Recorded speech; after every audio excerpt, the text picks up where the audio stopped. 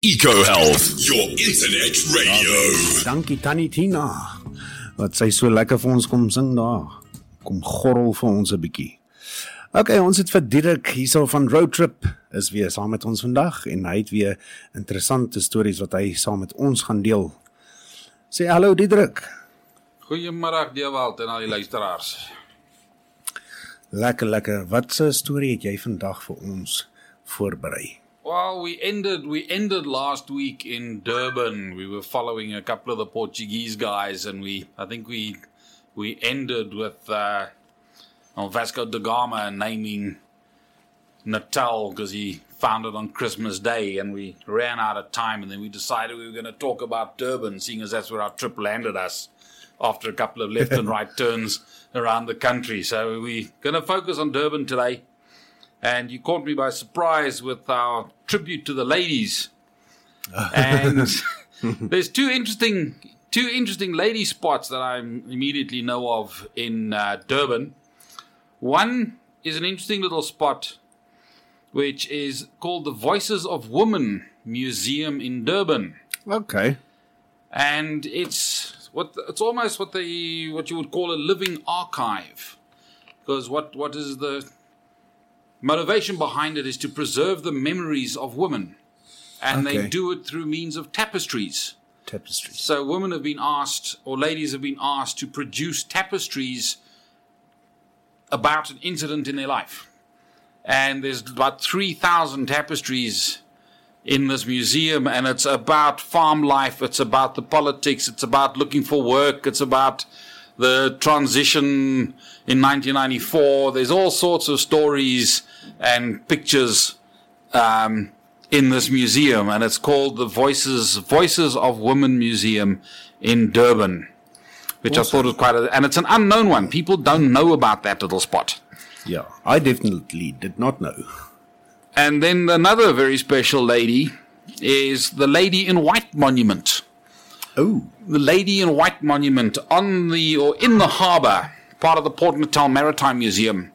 And it's a statue dedicated to a lady by the name of Perla Cedal Gibson, who would always appear on the harbour and serenade the troops during World War II as they embarked on the ships going off to war. And she would just stand there singing to the troops as they departed, and then she also used to welcome them back, dressed in a beautiful white dress. She'd just stand on the quayside and sing to the troops and then go home again. Okay. The Lady in White. Wow. How interesting. You don't perhaps know what she's saying? No, I wasn't there. Damn. I'm sure we can Google what the songs were, but you're talking 1939, 1940, 41, somewhere around that period. Yeah. Awesome. The Lady in White. Do we know what her name was? Also, Perla Cedal Gibson. You did say, yeah. Yeah. A whole mouthful. Perla. Ooh, yeah. Okay, what's next on the agenda? So yeah, that just got me thinking about the ladies in Durban. But Durban for me is quite an enigma and a very, very different type of city. And one of the almost obligatory stops that you have to do is a place called the Victoria Street Market. I've heard about it. Otherwise called the Indian Market. But the proper name is the Victoria Street Market. Okay. And Durban has got a huge, huge Indian population. And the Indians arrived in late 1800s as labourers, as indentured labourers for the sugarcane. That's, again, a little bit of a different story we can get into a little bit later. Yeah. But Durban is a city in the world with the largest population of Indians anywhere in a city outside of India. So Durban has a massive, massive Indian influence. And the Victoria Street Market, otherwise known as the Indian Market, you walk into that market and you are literally assaulted by the colours and the smells of the incense. Yeah. And also the beautiful smell of the curries and the curry powders and the spices that the traders sell. Yeah. And it's an absolute treat to go to some of these little markets and these little stalls in the market. And you look at the names that have been given, and there's a mother-in-law's tongue, and there's a family exterminator curry powder, and there's Oh, wow, family exterminator. Okay. But you can come out of there with the most beautiful curry spices and recipes that the ladies in there are only too happy to share recipes and stuff with you. But yeah, there's a lot of other shops in there, but for me it's the incense and the curry spices and those smells and the colors, especially when when the Hindu festivals are on. Yeah. All the ornaments and the costumes and stuff come out for sale, and there's all these huge bright colors. Yeah. But if you walk through to the other side of the market, you go upstairs and you get to the exit, there's a bridge that goes over the road and that leads through to the main Durban station. Okay. But when you stand on that bridge, you're standing at such a mix of cultures, because you've got the Indian market behind you. In front of you, you've got the station, but that entire area is taken over by informal traders, and it's called the Durban Muti market. Okay. So you're standing there, you've got the Indian stuff behind you, you've got the Zulu and the Zulu traders and the Muti market in front of you. On the bridge, you're looking at one of the oldest European Catholic churches in Durban. I think it's called the Cathedral of Emmanuel, I think it's called. Okay. Also built sometime in the late 1800s, I think it was 1880 or 1882 or somewhere around there. So you got that history. So you got the English European history, you got the Indian history behind you, and you got this huge Zulu influence in front of you as you go into the station with all the traders there. Now, a lot of people are too scared to walk through that market, but it's an absolutely fascinating experience, because you're hitting all the traditional herbalists. So you got the Inyangas and the Sangomas all trading there. Okay. And the estimates of turnover there, I mean, it's an unknown turnover because it's a lot of cash. It's all cash business. Yeah. And it obviously exists because there's trade. I mean, it's the station. So like 1 million people every day or something travel through Durban Station. Well, when Durban was still functioning pre-lockdown. Yes. Yeah, I think you were talking something like 500,000 people every morning and 500,000 people every night coming through on that railway system, spreading out into town. So you've got the huge taxi system to pick up all the train passengers, obviously, to distribute them in the morning, and then in the afternoon the taxis come back, drop them off, and everybody goes through this market again and into the trains to go home. That's a lot. That's a lot of people. So there's obviously a lot of business there. But you walk through that market, and again, your senses are absolutely assaulted by what you're seeing there. And all the herbalists and the Sangomas and the Nyangas are standing there with all their goods. And it is bark, and it is leaves, and it's powders, and it's little bottles of medicines and mutis and concoctions and lotions and potions and things that they've made. Along with, obviously, there's a lot of animal bits and pieces and bones, and there's, traditional weapons for sale. And, it's an absolute treat to walk through that. And you've got to realize that this is reality. This is the way it is. And they wouldn't be there if it didn't exist. Yes. And it's an interesting study to go into how this actually works. And a Sangoma is a heck of a thing. It's not just somebody who decides one day, well, I'm going to set up a table and start selling some mutis and bits and pieces. Bits and pieces. And it's a heck of a trade. I think there's an estimate. Somebody did a study on it. And I think that the trade runs into like a couple of million rand a day or something insane that run through that market. And it's literally hundreds and hundreds of traders in there. There's a huge structure behind it, because the guy who's sitting at the market with his table and he's got bark and plants and leaves and powders and things, he obviously needs to be supplied. Yes, of course, yeah. So somewhere there's a massive transport system behind it. So from, say, the Drakensberg or northern Zululand, where a particular type of plant grows that the Sangoma needs, he's got to have a guy collecting it first and foremost in the mountains or hills, wherever it is. They've got to put it onto some kind of transport. That transport system brings it into Durban. And then there's another trade that happens to get this onto the table. Yeah. And so it's a whole business. It's a whole. It's a massive industry. It's a huge industry. And you can't just dismiss it. Yeah, and I forget the author's name, but I picked up a book actually called Sangoma, and it's written by a white American who came out to South Africa, and he was so taken by this that he actually became a Sangoma. And by last reports, he's still practicing as a Sangoma in Swaziland. Oh, okay. And it's a fascinating story because he is the first guy to actually put on paper his journey of becoming a Sangoma. Sure, wow. And it's a huge training. It's a couple of years of hard training. And the Sangoma is a person who, I can best describe it, who's sort of a medium, or who's a communicator between people who are of this world and the spiritual world. Yeah. Because there's this very strong belief that the ancestors or the people who have departed still have a very, very big influence on you in your daily life. So when you go and consult a Sangoma, he gets guidance from the spirits to tell you what's happening. So this particular guy's journey was you can go to a Sangoma training school. Sangoma training schools exist. Seriously. And the journey, as he describes it, was best sort of split into two parts, where it's first and foremost, it's a cleansing of the body, and then it's also a cleansing of the spirit, because you cannot receive pure thoughts and receive pure guidance if your body is not pure as well.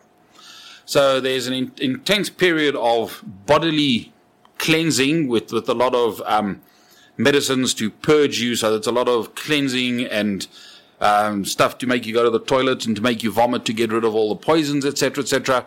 And once you are ready with that, you are then ready to begin your spiritual cleansing and your spiritual journey. And it involves a lot of dancing, drumming. It involves a lot of going into trances, for example, because then your mind is open to communication from the spirits. Okay.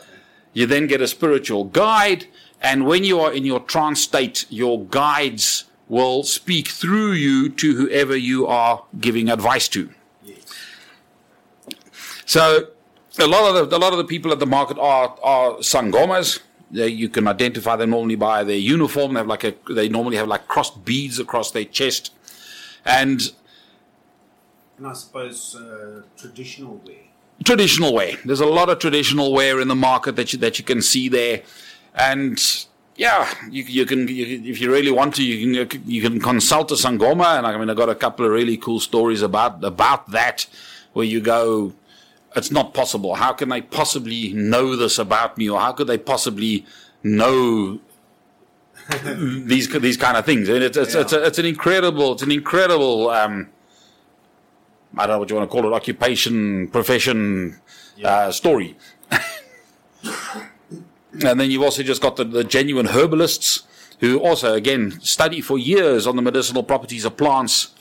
And again, you cannot just dismiss it. A lot of our modern medicines are plants and are plant-based medicine. So all you're doing is you're getting it from a chappie in a white coat and in a little bottle that's in a little white pill, whereas the Inyanga is actually giving it to the same stuff, but it's in natural form.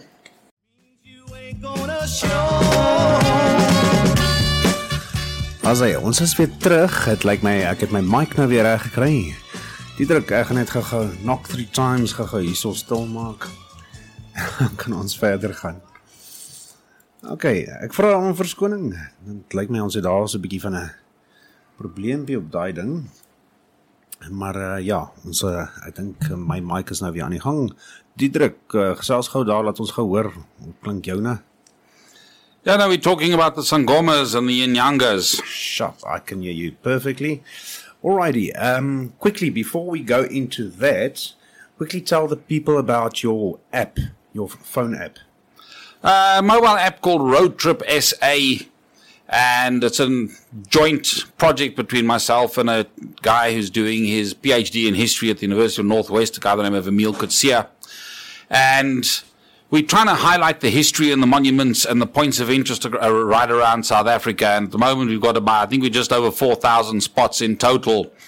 And it's everything that's a monument, it's a statue, it's a memorial, it's interesting buildings, it's historical sites, and the motivation behind it was that people tend to travel. If you're driving from Joburg to Cape Town, you just tend to climb on the N1 and you scream down to Cape Town as fast as you can. But you're missing so much of South Africa, and you drive into the little Dorpies and then suddenly you see a statue or something, you don't know what it is.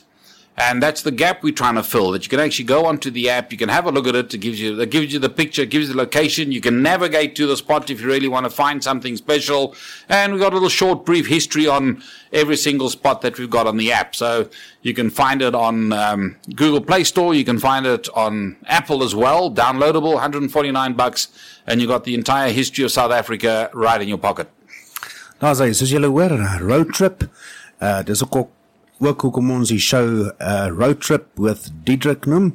En voordat ons verder gaan saam met Diederik, want hy het baie om vir ons te vertel, ek wil julle net herinner, môre tussen 1 en 2 is Pierre van der Merwe saam met ons op die show. Hy is een van Pierre at EcoHealth se depots, en hy bring 'n spesiale persoon saam, en daar's ook 'n groot aankondiging, en ek dink dit gaan oor die 1 September.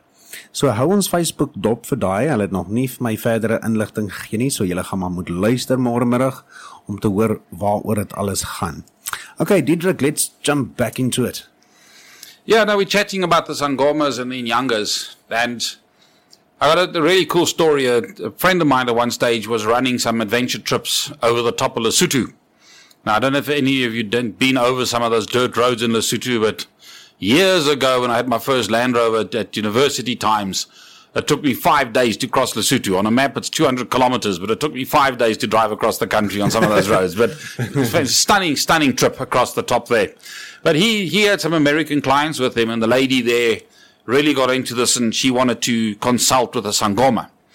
And it's a fascinating experience to go into one of these consultations with a Sangoma. I've done it myself once or twice. Okay. And she went in, my buddy found a local Sangoma on the top of Lesotho somewhere, so we're talking a genuine Sangoma, not a little tourist village type of thing. Okay. And she went into the consultation. The consultation is obviously private. It's in a tent or in a hut that's specially made for that. And eventually she comes out, and my buddy asks her and says, well, what did you think? And she says to him, well, interesting, but he got a couple of things wrong. And he goes, okay, like how? And he says, no, he was talking about my family and stuff. And he got it mostly right, but he said, I think I've got like 3 children, but I've only got 2. Oh. Okay. Yeah, no, that doesn't make sense. Anyway, so the trip carries on, and lady leaves and goes back to the US. My buddy receives an email, and the email says, that Sangoma was right. I'm pregnant. Surprise. Yeah, so yeah, you hear stories like that, and I mean, I've been into consultations with a Sangoma out of the blue. He doesn't know me from a bar of soap, never seen me before. Yeah. And a Sangoma has what we call the bones. Okay, it's a terrible word, but a Sangoma through his career will collect a bunch of little artifacts. So he's got a coin, he might have a domino or a dice, or he might have a lion claw, or he will collect artifacts that are of meaning to him. Yeah. And that is what becomes called the bones. The bones, yeah. And in your consultation, there's a bit of a ritual, and you blow on the bones, the Sangoma will blow on the bones, and he then does what's called throwing the bones. So the bones then fall onto a carpet or a piece of cloth, and in a circle. And whatever is in the circle is of relevance. Whatever falls outside of the circle is no longer of relevance in your life. Okay. So I'm sitting in a consultation the one day, and the Sangoma is pointing out the little bits and pieces, and he points to one of these little artifacts, and he says, your father is dead. Okay. And I go, whoa. My father had passed probably 2-3 months before that. Okay. And my father's bone, because every artifact is assigned a something. Yeah. So it's either family, or it is wealth, or it is health, or it is something. Yeah. And my father bone had fallen outside of my circle. Okay. Now, there's no way that this guy could know that. Yeah. My children artifacts had fallen inside the circle. And at that stage, I only had 2 children, and I had 2 children artifacts in my circle. Children 3, 4, and 5 had fallen outside of the circle. Okay. So completely accurate. And you come out of something like that, and you go, that is weird. It's almost impossible for that to have been real. Yeah. So you walk out with a kind of sense of disquiet, and you're going, my Western way of thinking cannot work this one out. And you sort of put it in a box, and you go, it doesn't work. It's strange, but absolutely fascinating. And again, we need to get back into Durban now, but that market there. And you walk back into the Indian market. And last week we were talking about food. The best bunny chows that you can get are sitting in the market. And that's a Durban invention, a bunny chow. And the legend of bunny chow, it's obviously you're not eating rabbits. But the word bunny chow comes from, the legend is that it comes from the Durban Club. Now the Durban Club is a beautiful old Victorian building on the embankment overlooking the harbour. And at the back door, the legend is that a chef or a cook there would help feed the poor, and his name was Mr. Banya. Banya. And that got translated into bunny. Okay. And the people buying the food, and I think it was the leftovers or the stuff that was too old now to serve again to the patrons of the club. Yeah. So the club got this plan, well, let's sell it out the back door. And plastic containers or polystyrene containers at that stage didn't exist, so they had to find a way now to hand out this food. Yeah. And Mr. Banya discovered the way, and he said, okay, well, if I make the bread the container, I can put the stew into the bread. And then the guy who's buying it doesn't have to throw anything away. He's got an entire package in one. And that's apparently where our bunny chows come from. That's awesome. Wow, that's awesome. And that, of course, has been adopted now by the Indians, the Indian restaurants. I mean, you can buy bunny chows anywhere, and it's always a constant hunt to find the best restaurants in town that make a good bunny chow. I love a good bunny chow, but some of them, there's more bread than anything else. So, but there's one in Boksburg that makes the best bunny chows, but I can't remember what's it called. I think it's on Rondeboult Road somewhere, but and hot. Oh my word! Yeah, it's always a good challenge to find a lekker bunny chow. Go for the medium. Yeah, but a good curry doesn't just burn your mouth. A good curry starts in your stomach. Yeah, and you go. You should be able to taste everything. It's easy to just throw chilies into something. That's not a curry. Yeah, no, that's not curry. No. And isn't it awesome when you leave a curry overnight, it somehow tastes even better the next day? It does. It just gets better. It just gets better and better and better. It's that wow. But yeah, Durban's a fascinating mix of these different histories and cultures and all the rest of it. So we got the Indians. The Indians arrived in 1860, November 1860 was when the the first, what we called indentured laborers arrived. And they were brought in to work on the sugarcane farms. Now, the history of Durban goes back, obviously, straight through to Vasco da Gama, who sees the coast of Natal, 1497. He gives it a name, and he carries on, and he goes off to the Far East. But you said Natal. Natal is Portuguese for Christmas Day.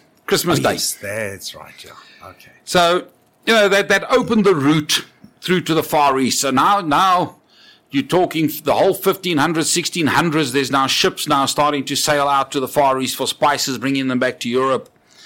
But in 1686, a Dutch East India ship gets wrecked on the coast of Natal, a ship called the Stavanisse. And a couple of the guys survive the shipwreck. They land on the beach and they make their way now through to now what is Durban. They get adopted by the local tribe, by a chief by the name of Chief Langibale. Now, we're not talking yet about Zulus.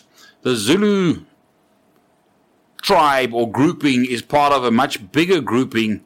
And it's an interesting study because if you go back with the language, the Nguni language, now Zulu is close to Shangaan, is close to Ndebele, there's a whole group of allied languages that come from, and they trace it back to Central West Africa as an origin. Okay. So again, you look at this and you go, there must have been some kind of gradual movement of that language or tribal grouping coming down the east coast of Africa and eventually settling into what is now Swaziland and into Zululand. Yes. But anyway, so these survivors now get adopted by this crowd. And a couple of years later, now you can imagine, 1686 you get wrecked.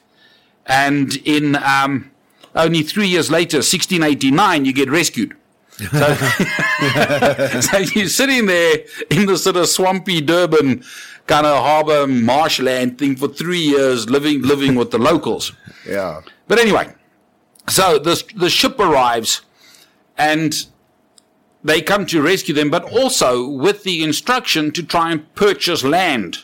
Because obviously the Dutch East India Company is looking for harbors and looking for safe havens for their ships. Because the more ships that come up and down and the more ships that survive this 2-year, 3-year journey, the richer the company's going to get. Yeah. So they bought Durban. They bought Durban from this tribe for a grand total of £1,650. Wow. So okay, we're talking late 1600, but you know that a sizable amount of money. So Durban originally legally purchased by the Dutch East India Company. They never did anything with it, so it was probably a bit of a waste of money. But Durban started off as a Dutch-owned piece of land. Yeah. Years later, 1822, a British ship comes along, a British ship called the Salisbury. He's got a guy on board by the name of James King and a guy by the name of George Farewell. They are trading up and down the coast, and they, by force in a storm, have to seek safety. And a funny geographical feature of our East Coast is that all the rivers are closed by sandbanks. Somehow the waves and the currents close all the rivers with sandbanks, so you can't sail up any of our rivers. Okay. But this storm, they got caught, the wind was howling, they had to, and they decided, okay, let's go into this river and see if we can't seek safety. So with a bump and a scrape, they managed to make it over the sandbank, and they find themselves in this massive lagoon harbor as to what is now Durban. Okay. So they now realize that this has got potential as a trading port or something. We can actually do something with this. Yeah. So they go off back down to Delagoa Bay, now Port Elizabeth. They raise some funds. They come back and they actually come with the intention of settling what is now Durban. Yes. When I talk about settling, I mean you're talking 2 or 3 mud huts. And the guys are trading for ivory and that kind of stuff. So we're not talking cities and what have you. You're talking a tiny little trading outpost. But these guys, and they come in with a chap by the name of Henry Francis Finn as well. Okay. Now, these guys were the first people, as far as we know, really, to have proper contact with King Shaka. Okay. Shaka came to power, and again, we're not too sure, somewhere around 1812 or 1816 or so, Shaka consolidates the Zulu nation. Before Shaka, the Zulus didn't really exist as a consolidated whole or as a nation. It was scattered tribal. You could probably best describe it like our understanding of the Scottish clans. Okay, yeah. Little clans under their own chieftains and sort of having the same culture but not submitting to a central authority. Yes. Shaka was the first one to consolidate the Zulus into a central government with far-reaching power and almost like a nationality. Yes. But these guys are now the first people to have proper contact with Shaka.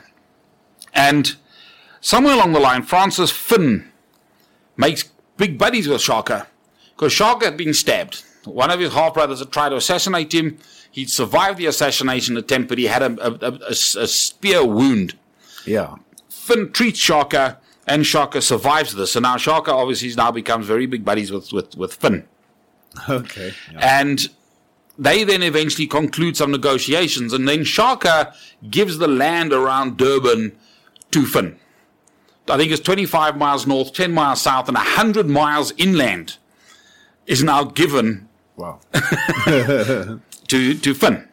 So they then decide, okay, we can now do something with this, and they then decide to name this place Durban after the governor of the Cape, Sir Benjamin de Urban. That's where the name comes from. Okay. So Durban as a sort of as a concept or as a founding date, we're now looking back to 1824. Okay. And that's when Durban actually started as a formal town or city. Again, you're talking a couple of mud huts and one or two little buildings, and that's where Durban's now starts as a trading outpost. Awesome. So after that, it's a trading outpost. It's purely commercial. You're not talking about colonies. You're not talking about trying to get mineral rights. It's guys turning a fast buck and trying to do something. And then of course, we now start talking and we're looking at the arrival of the Voortrekkers. Yes. That is, the Voortrekkers is sort of one of the pivotal history points in South Africa. And the best way I can describe sort of our understanding of the Voortrekkers is like the USA has got the cowboy as like the founding myth. We in South Africa have the Voortrekkers as our founding myth. Now, I don't know if I'm going to offend people with that kind of analogy or not, but the Voortrekkers definitely were an absolute pivotal point in our history. And obviously the Voortrekkers, the establishment of the Boer republics as the Voortrekkers left the Cape and the far Eastern Cape. The Eastern Cape had run through about 100 years of warfare. If I rewind the history a little bit, 1795, the Dutch East India Company goes bankrupt. At that stage, the Netherlands was under French control, called the Batavian Republic. They, by force, have to come into Cape Town. They make a mess of it. The French are not great administrators, and this little outpost on the other side of the world had very little interest to them. So the British come in, etc., etc. So it's a whole gemors down in Cape Town for a couple of years. Eventually, 1806, the British come back and say, we're now taking over.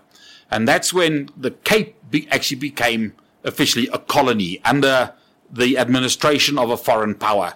Up until that stage, the Dutch East India Company is private enterprise.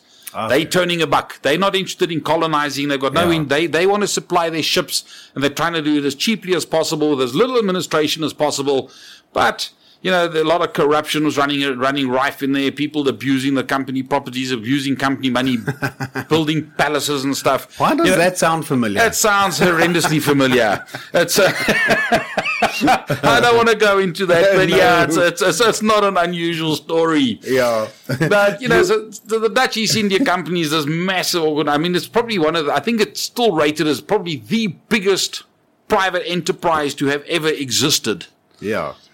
And they go bankrupt eventually. So Britain comes in. Britain formalizes the whole thing. Britain's now got this colony, and you've got 100 years of border dispute in what is now the Eastern Cape area.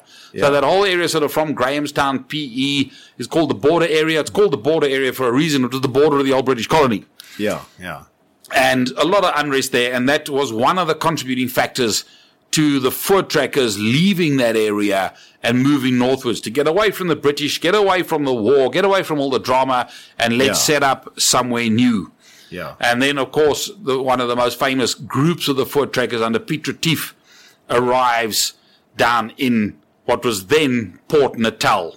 Port Natal. Okay. So Port Natal, the harbour was occupied. There were Europeans there and European traders. The Voortrekkers did trading with them. It was obviously a very useful supply line. You've been in an ox wagon for 2 years or 3 years or something. You need a bit of kit, and having a harbour down the road was kind of useful. Yeah. But that period now, we've just finished Shaka. The Voortrekkers are coming in, and so much of our history played out in KZN. You're looking at Zulu civil wars. You're looking at the arrival of the British. You've got the Portuguese just up the road in Maputo, in Mozambique. Yeah. They had all sorts of dramas up there. You've got, the Voortrekkers arrive. You've got Dingaan. Dingaan has to move away. So you've got the Voortrekkers versus the Zulus. Then you've got the British versus the Zulus, 1879, the Anglo-British War.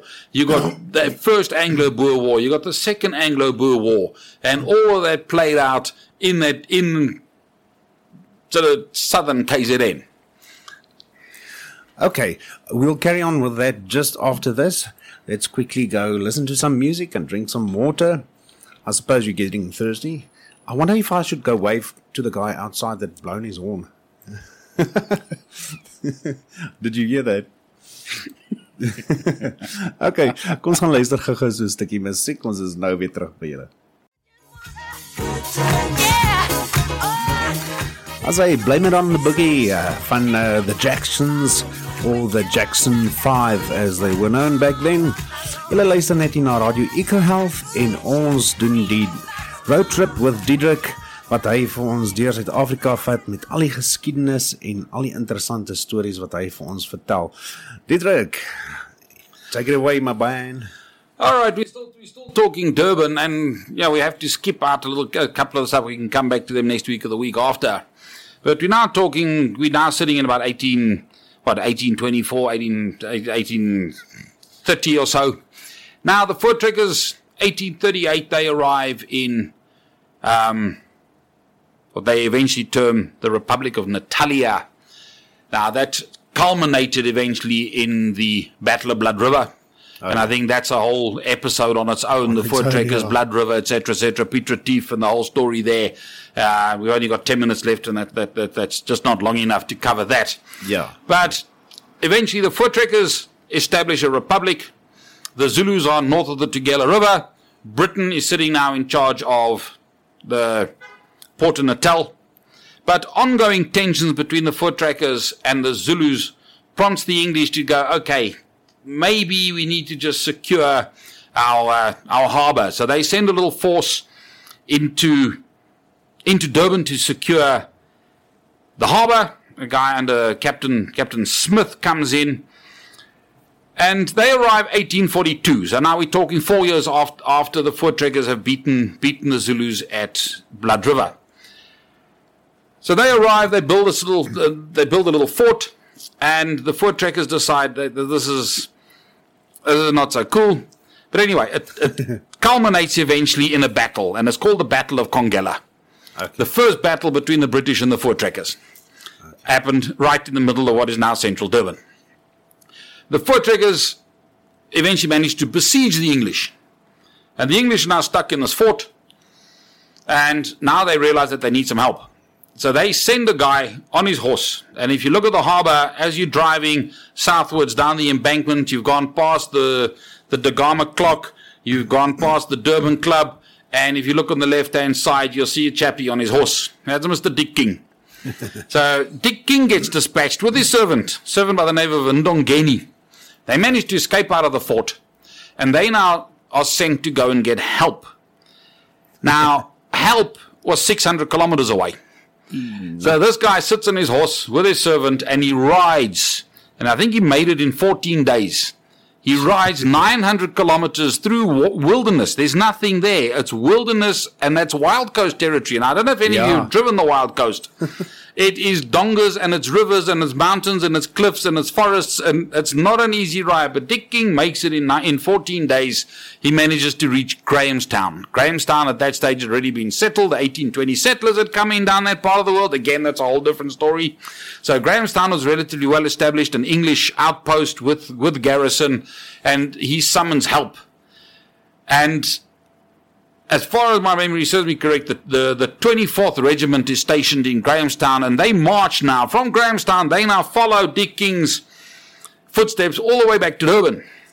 And they then lift the siege of the British garrison in the fort. They chase the remnants of the Voortrekkers out of Durban, and Durban is then consolidated under British rule.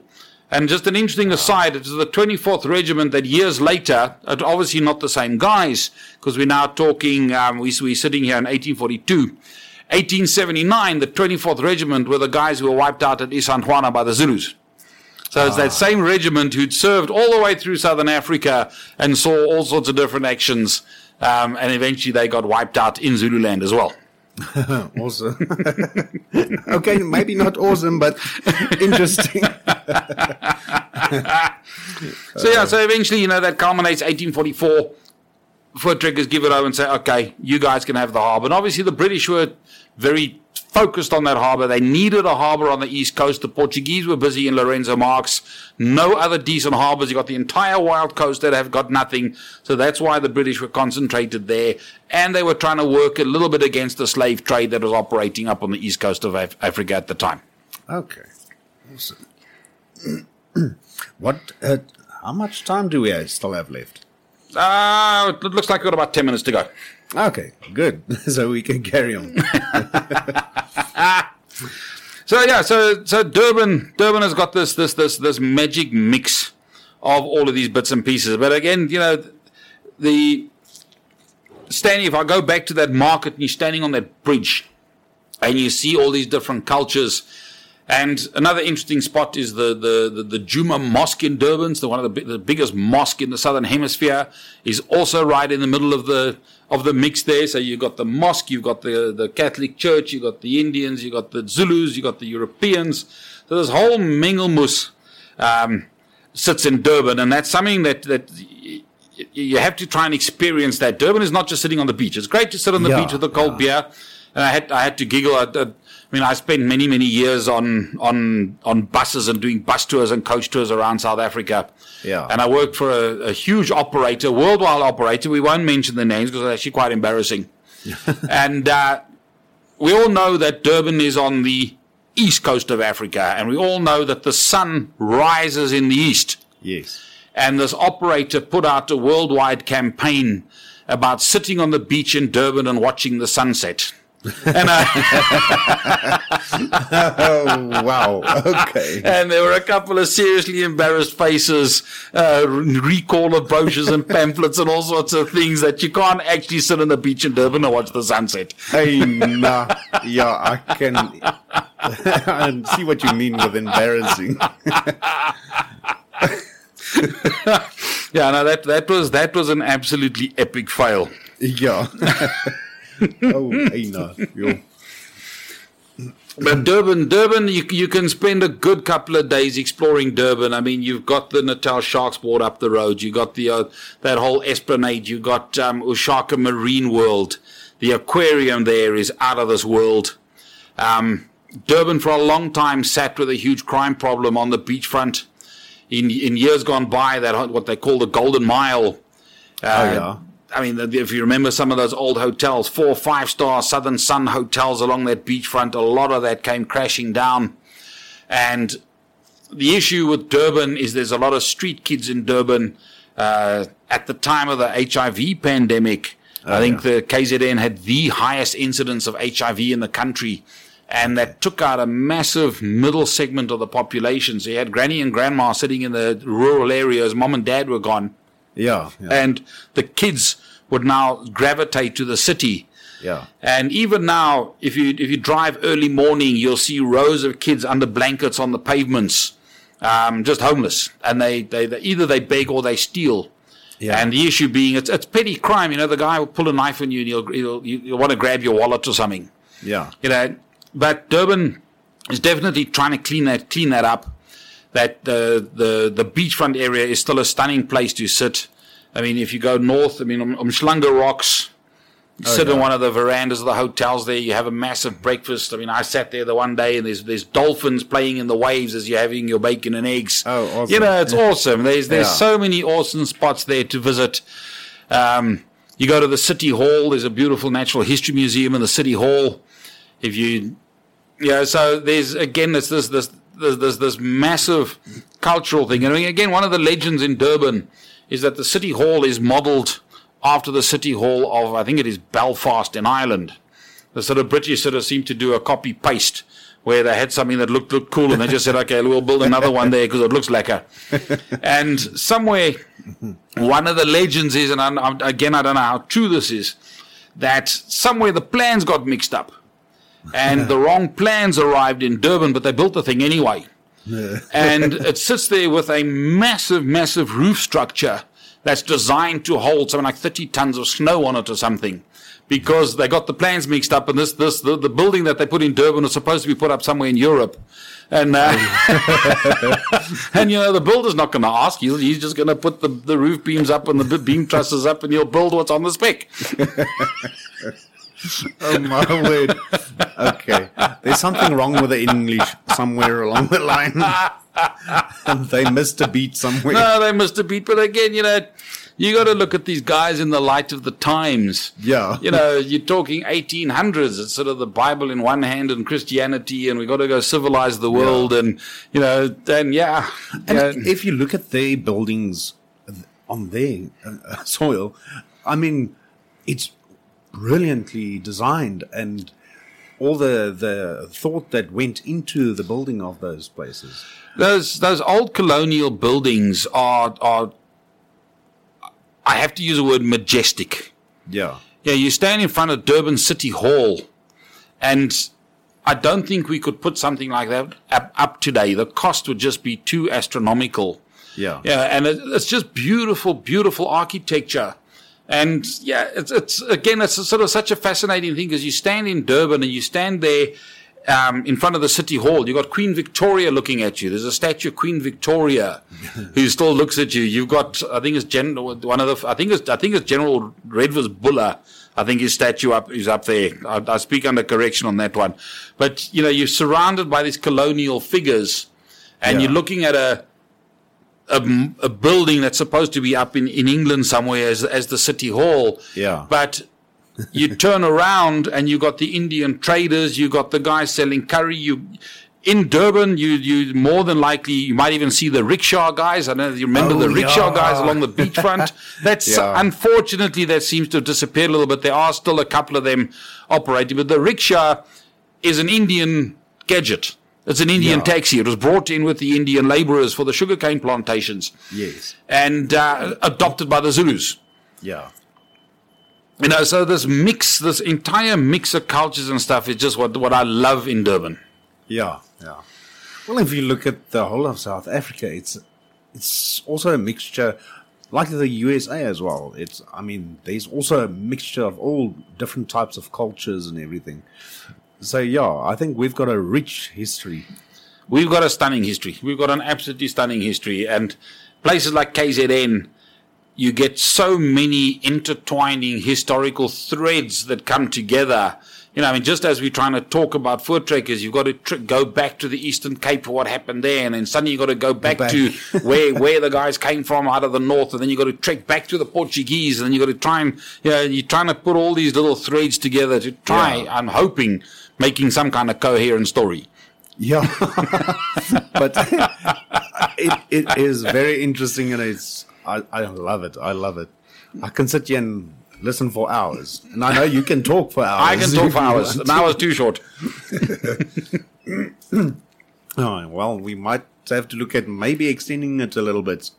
And see if we can do that. Or otherwise, we will just do a segment every week. No problem with that one at all. I love it. What's the time there? Let's see. We're on 13:58. Oh, lovely. We'll have to say goodbye already. Can you imagine that? Where's this hour gone to? Oh, my word. And very little music, mostly talking. Yeah. We hardly had any music. Except for the beginning where we had the trouble with the microphones. You might just have to exit with the Johnny Clegg classic. Let's see. Which one? Put you under a bit of pressure there. Yeah, I see. African Sky Blue by Johnny Clegg, because that is again such an emotive song for me, because the story behind African Sky Blue is actually a mine worker who is now working underground, and he's singing the song, and he's longing to see the African sky and the sun come up again, and the inspiration of that was an enormous amount of Zulus eventually went to work on the mines up in Johannesburg. And we're talking 1886. Gold is discovered, and there's this massive requirement for labor, and a lot of Zulus eventually wind up in Joburg working underground, and that's kind of not lekker. You're used to Zululand and the sunshine and the beautiful weather, and now you're sitting up in Johannesburg where it's freezing cold, and then during the day you go a mile underground. Not cool. Ja, or too cool. Okay, nou ons gaan vir julle baie sê en hoop julle het lekker geluister. Ons speel uit met daai African Sky Blue van Johnny Clegg. There we go. Okay, signing off van Diederik en Gypsy hierso op Radio Eco Health.